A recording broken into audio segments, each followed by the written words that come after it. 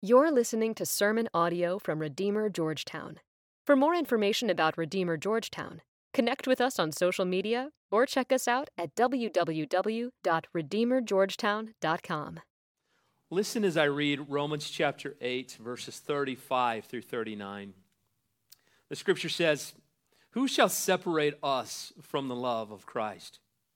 Shall tribulation or distress or persecution or famine or nakedness or danger or sword? As it is written, for your sake we are being killed all the day long.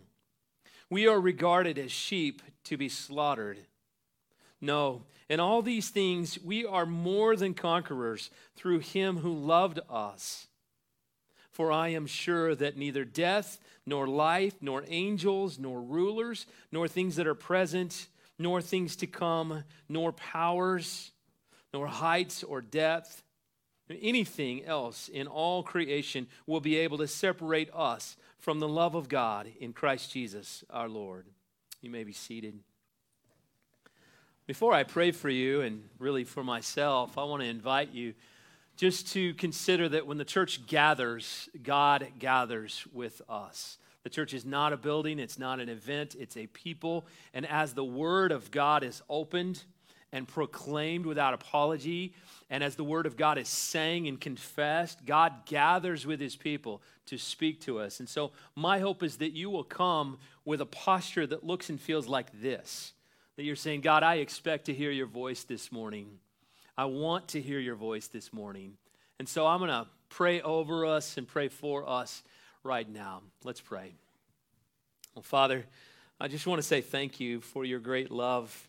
You are better to us than we know. You're better than we imagine.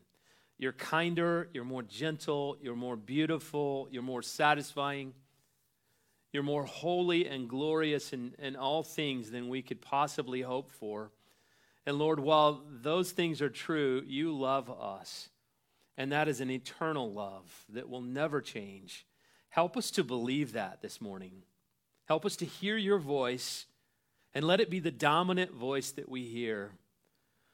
Over the noise of our own wrong views, over the noise of different narratives in our culture right now, let us hear your truth and your voice speaking to us through the pages of Scripture today.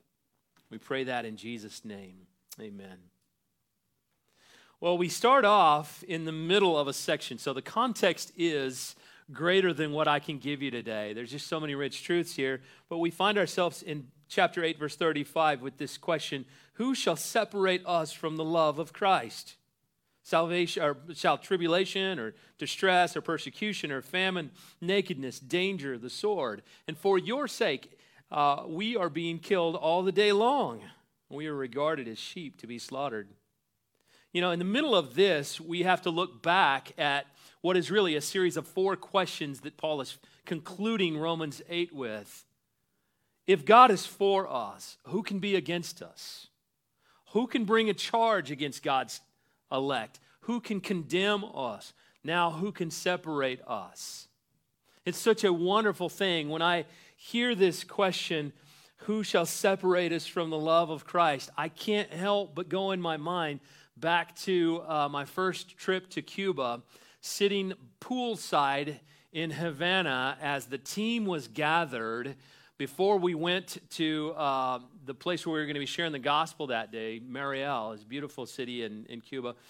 We gathered with the team, and who was on that team was a group of translators and a group of people who were going to guide us through the city of Mariel. These people did not speak English. They were the members of a church that were going to be taking us into the neighborhoods to share the gospel. A lot of people on the trip had never shared the gospel in their life, but there they were being teamed up with a church worker and a translator. And as we were talking, this girl named Midales started to tell her story about the song we sang at the opening of this service. Nothing can separate. Even if I ran away, your love never fails. And she starts to tell the story of a 15-year-old girl who had left Cuba on a raft, a little inner tube. Could you say that again? My apologies. I think that happens every week. I'm gonna try and silence that. she got separated from the group that was escaping Cuba in a storm. And as the storm was bearing down on them in the middle of the ocean, as they were between Cuba and Miami, she got separated because of the storm. And she said that as the waters were rising and falling, she remembered that song. The wind is strong and the water is deep, but I'm not alone here in these open seas. Your love never fails. She started singing that song.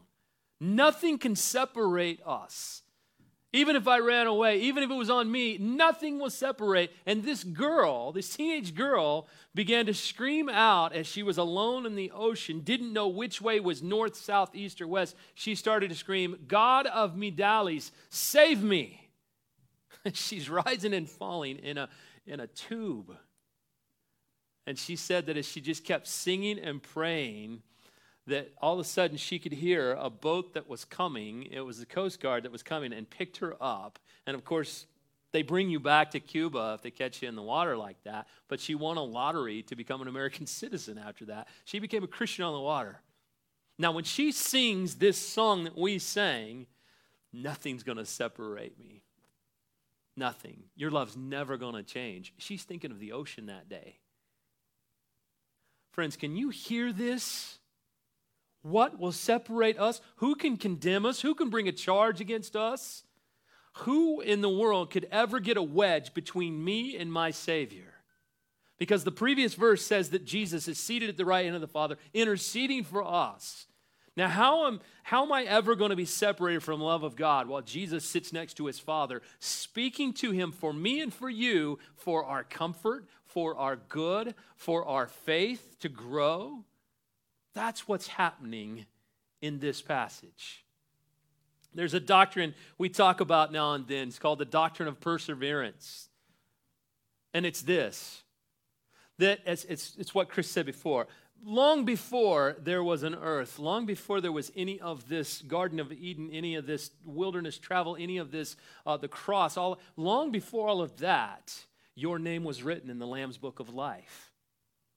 He marked you as an object of his grace. He knew the whole story, all of your failings, all of your victories, all of your regrets, everything you've ever been ashamed of. He knew it. He loved you. He saved you. He began a good work in you, Paul says, and he will see it through to the day of Christ Jesus. It's called the perseverance of the saints, and I want you to hear this. His love for you will never change. His grip will never fail. And what he began in you, he will see it through. You will persevere to the end. Nothing will ever separate you from the love of Christ. And that's why Paul says, I pray that you would have the power to comprehend the love of Christ. It's so vast and so good and so true and so real that it takes power to understand it.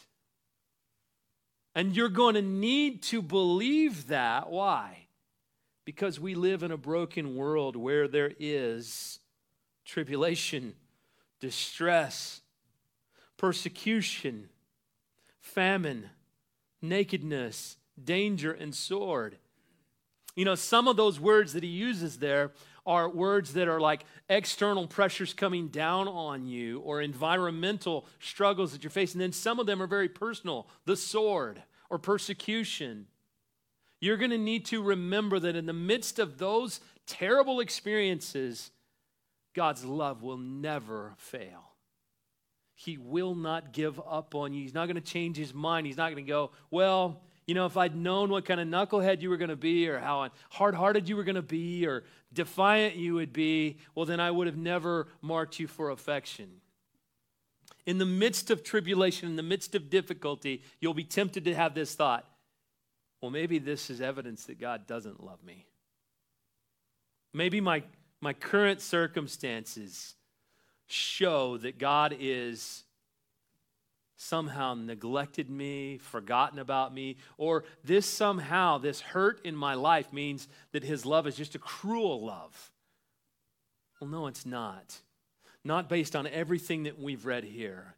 His love is an attentive love, a good, enduring, personal love.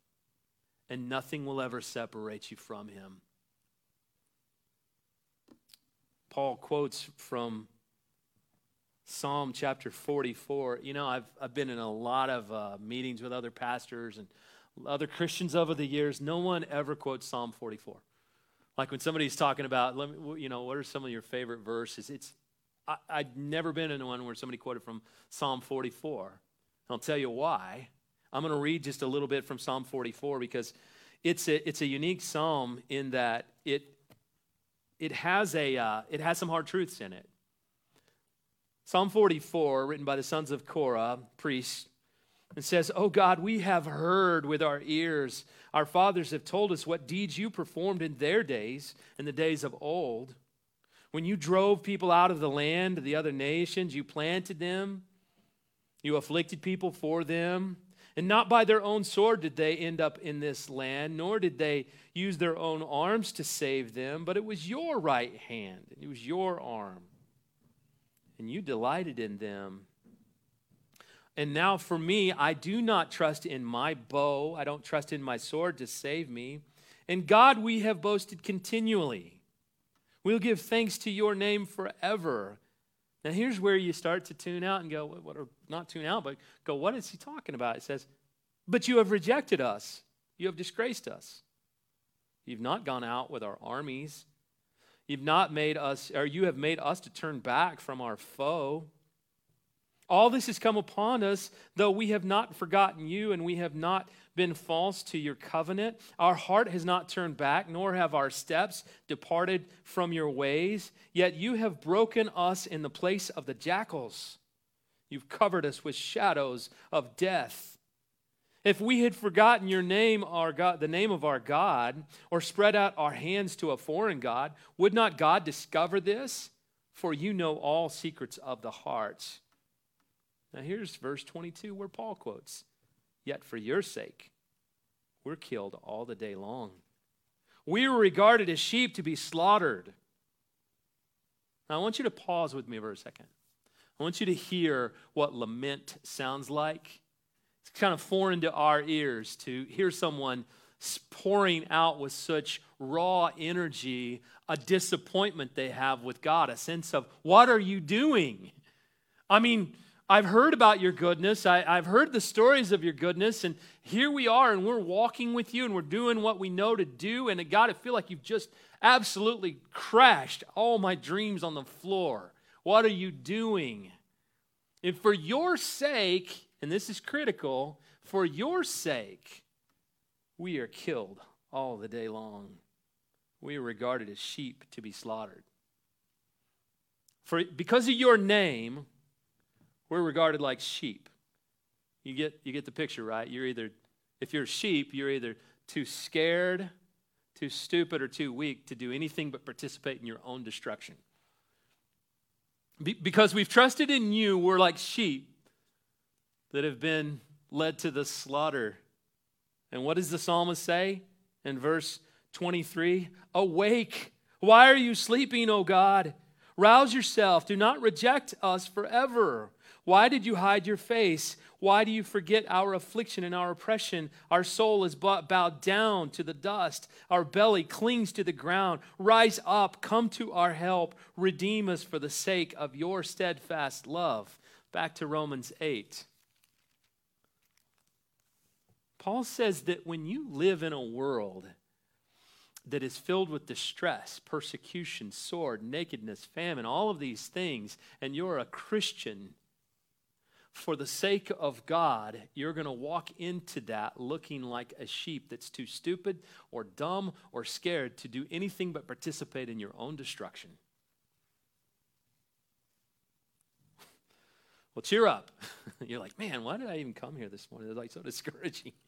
I brought a friend, and man, all you're doing is, am I describing a life of defeat and destruction where it's all just going to go bad? I mean, because that doesn't sound like the things you hear on the TV preaching, right? Like, sounds like you're going to be the head, not the tail. You're going to be the lender, not the borrower, and God's going to bring every dream you ever hoped of to pass. And that's a very different message from the New Testament. It's very different. What does Paul say right after that?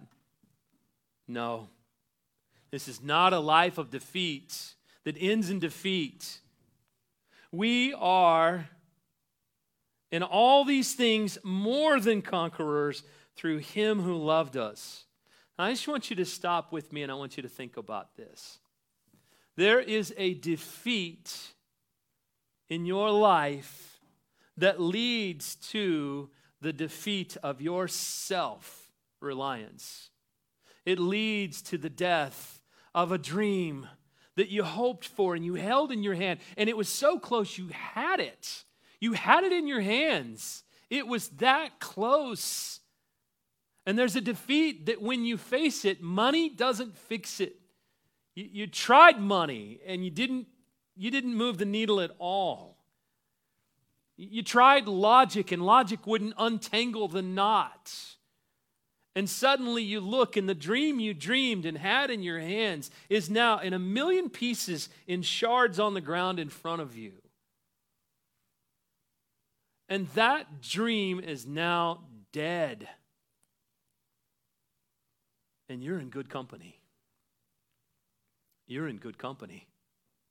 Because in the death of that dream, that thing that is now broken in front of you, there is now the opportunity for something new to rise up out of those shards, rise up out of those ashes, something you would never dare to dream, you would never dare to hope for.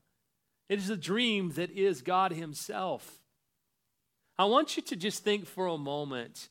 Paul's saying that what's going to separate us from the love of God? All these other things like distress and tribulation and all that. You kind of go, man, that sounds really good. And then he starts quoting Psalm 44, and you go, what are you doing here? That's like so jarring. It feels like you're saying that I'm going to come into not a life of strength to strength climbing upward, but a life of defeat and defeat and defeat, and that I'm going to end up crashed on the floor. And so how do we navigate this? That's when Paul says, no, we're more than conquerors. It actually says we are hyper conquerors. Meaning you are going to conquer with victory to spare. But this death thing that you're going to go through is scary. So just to do a thought experiment with me, if you will. You get to time travel, and you get to go back to the first Good Friday. And you get there, and you tell them, hey, I had to be here for the first Good Friday.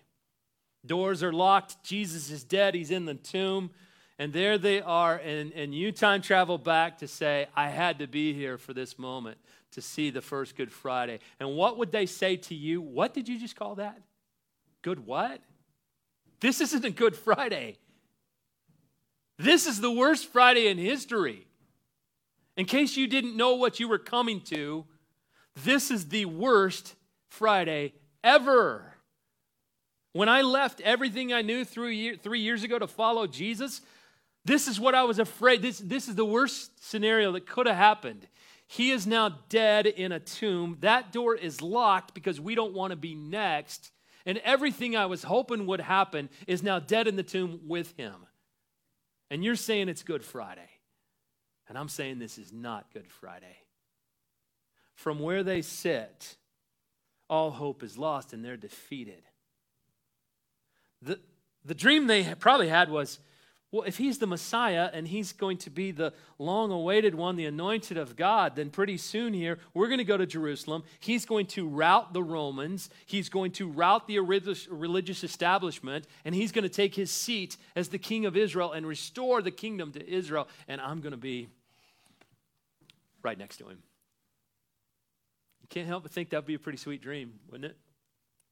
I mean, you were just a fisherman a couple years ago, and now you're seated hopefully pretty close to the right and the left-hand side of this guy. I mean, you have left everything to follow him, and so your dream of what it means to follow him is including lots of really sweet things. Wealth and power and position and recognition and all of that are yours until he dies. And when he dies, he carries with him every one of the dreams I had that he would fulfill for me. And there is the brokenness that leads to life. There is the broken dream that as it breaks into all those pieces, I no longer try to stitch it back together. I just hunker down and go, God, I don't get it. And he says, I know you don't, but wait. Because every Easter is preceded by Good Friday. Every great life-giving truth that God gives you is usually preceded by something that broke and hurt.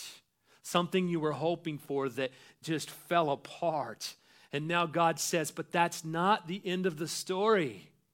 That's not the end of you. I get the final word on that broken day. I get the final word. And the thing you were hoping for that is now on the floor in pieces, don't worry about that because I will replace it with myself. See, Peter and his dream were too small. He couldn't have seen or understood that what he was letting go of and forced to let go of that day was nothing in comparison to what God was about to do. That Jesus would rise again on the third day, that he would not only give them victory over sin and death, that he would stay with them every step of the way as they preached this gospel message. And 2,000 years later, what do we see? Everywhere the message of Jesus is gone, people get saved. Orphanages pop up. Hospitals pop up. The downcast are invited in. This is so much bigger than Peter's dream. And why does this matter today? Because we live in a world that will break us. It will absolutely take us and crumple us. It will leave us feeling like God doesn't know about us, doesn't care about us, obviously has neglected to give us what we hoped for, and God doesn't have any sense of how bad this hurts. And so how do I connect all of that? Because I know the stories of some of you that you have walked through the fire. You have walked through the valley and you have tasted defeat. And what you are tempted to believe in that moment is that God doesn't love me. God has left me. God doesn't see me, doesn't understand the hurt that is in my heart. That's your temptation. God is just pulling away from you things that are smaller dreams than himself. My friend Mark Bergen, you'll hear Michael and I quote him often. We just love the man. He planted a church in downtown Chicago. He was from Seattle. He moved to Chicago to plant a church. He called it the Painted Door, which at one point was the name of this church, until we figured out that everybody in Georgetown thinks that's a paint-a-pot, or they think that that's a coffee house, and we thought, maybe we want to change our name. But Mark had planted the Painted Door, and it just grew, and it was good. And Mark is a great preacher. And somewhere along the way, they started to face that one of their elders died at 30-something years old of skin cancer. And he said that from there, man, we just really struggled. And then before we know it, we got sideways in our leadership. And before I know it, we could see that our church was really struggling. Our church probably wasn't going to make it. Now, there are a couple hundred people, and they're thriving. And he said, I cried out to God. And I said, don't let it die. Don't let this die. He said it was as if I had the fruit in my hand and I'd taken a bite and it was dripping down my beard. He said I was enjoying a dream that I dreamed back in Seattle, and all of a sudden I could see that it wasn't going to go.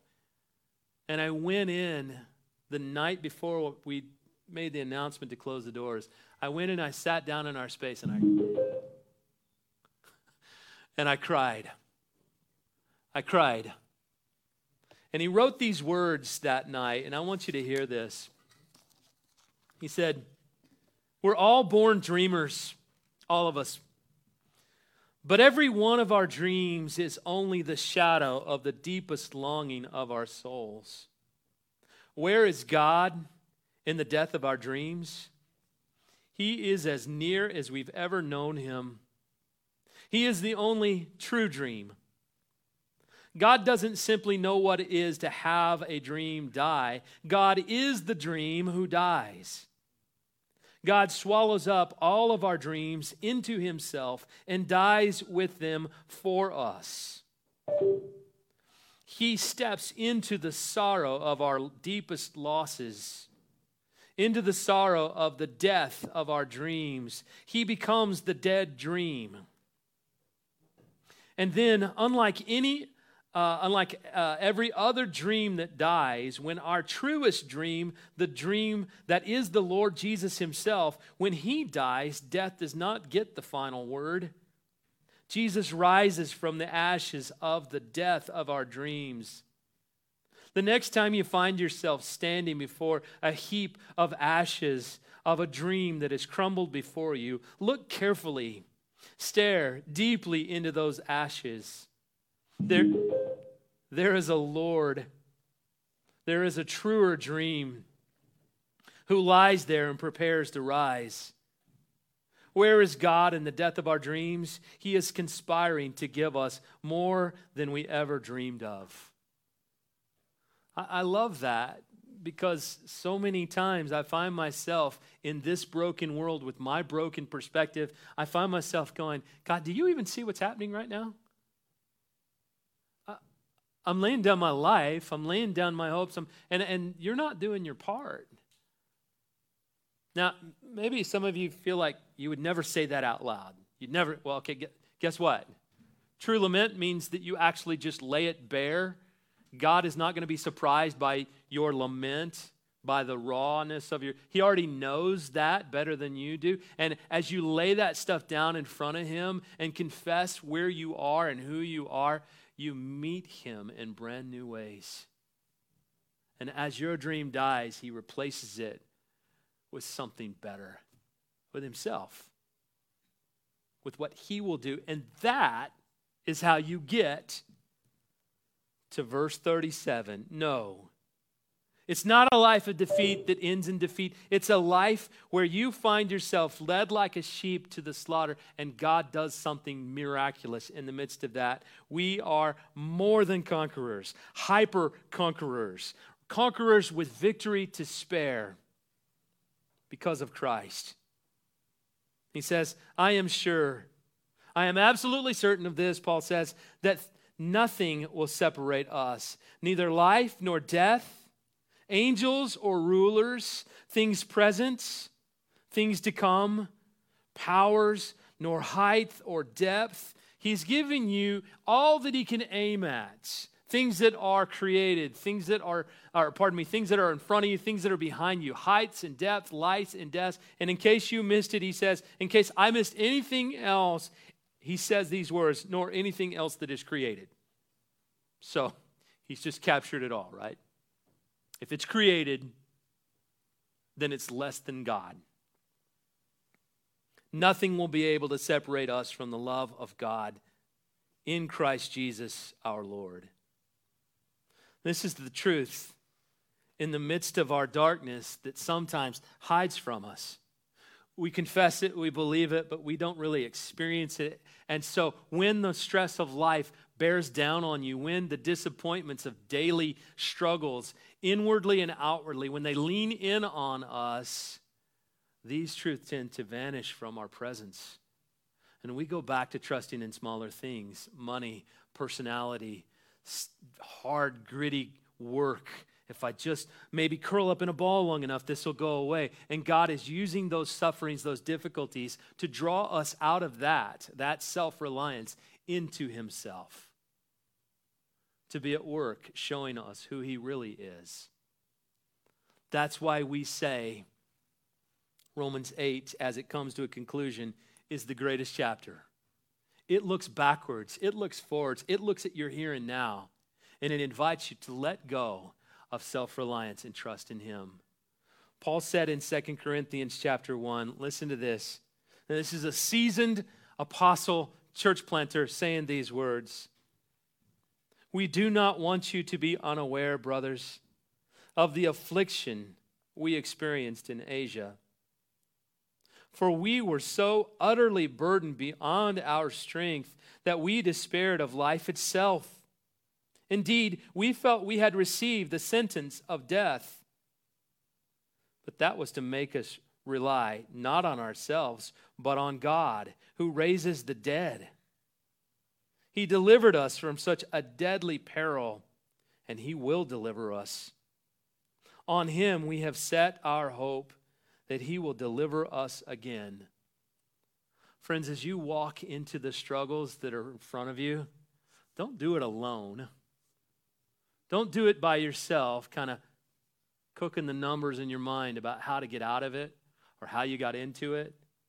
Come into the presence of the gathered church, whether it's Sunday morning, whether it's gospel community. Come into that presence and say, I need you, God.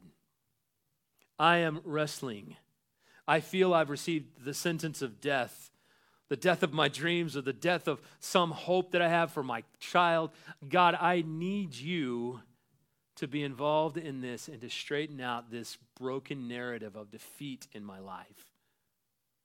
And God, as you take my dreams, as they're shattered on the floor and you replace them with your dream, help me to believe in your goodness, your love, that I've not been separated from you.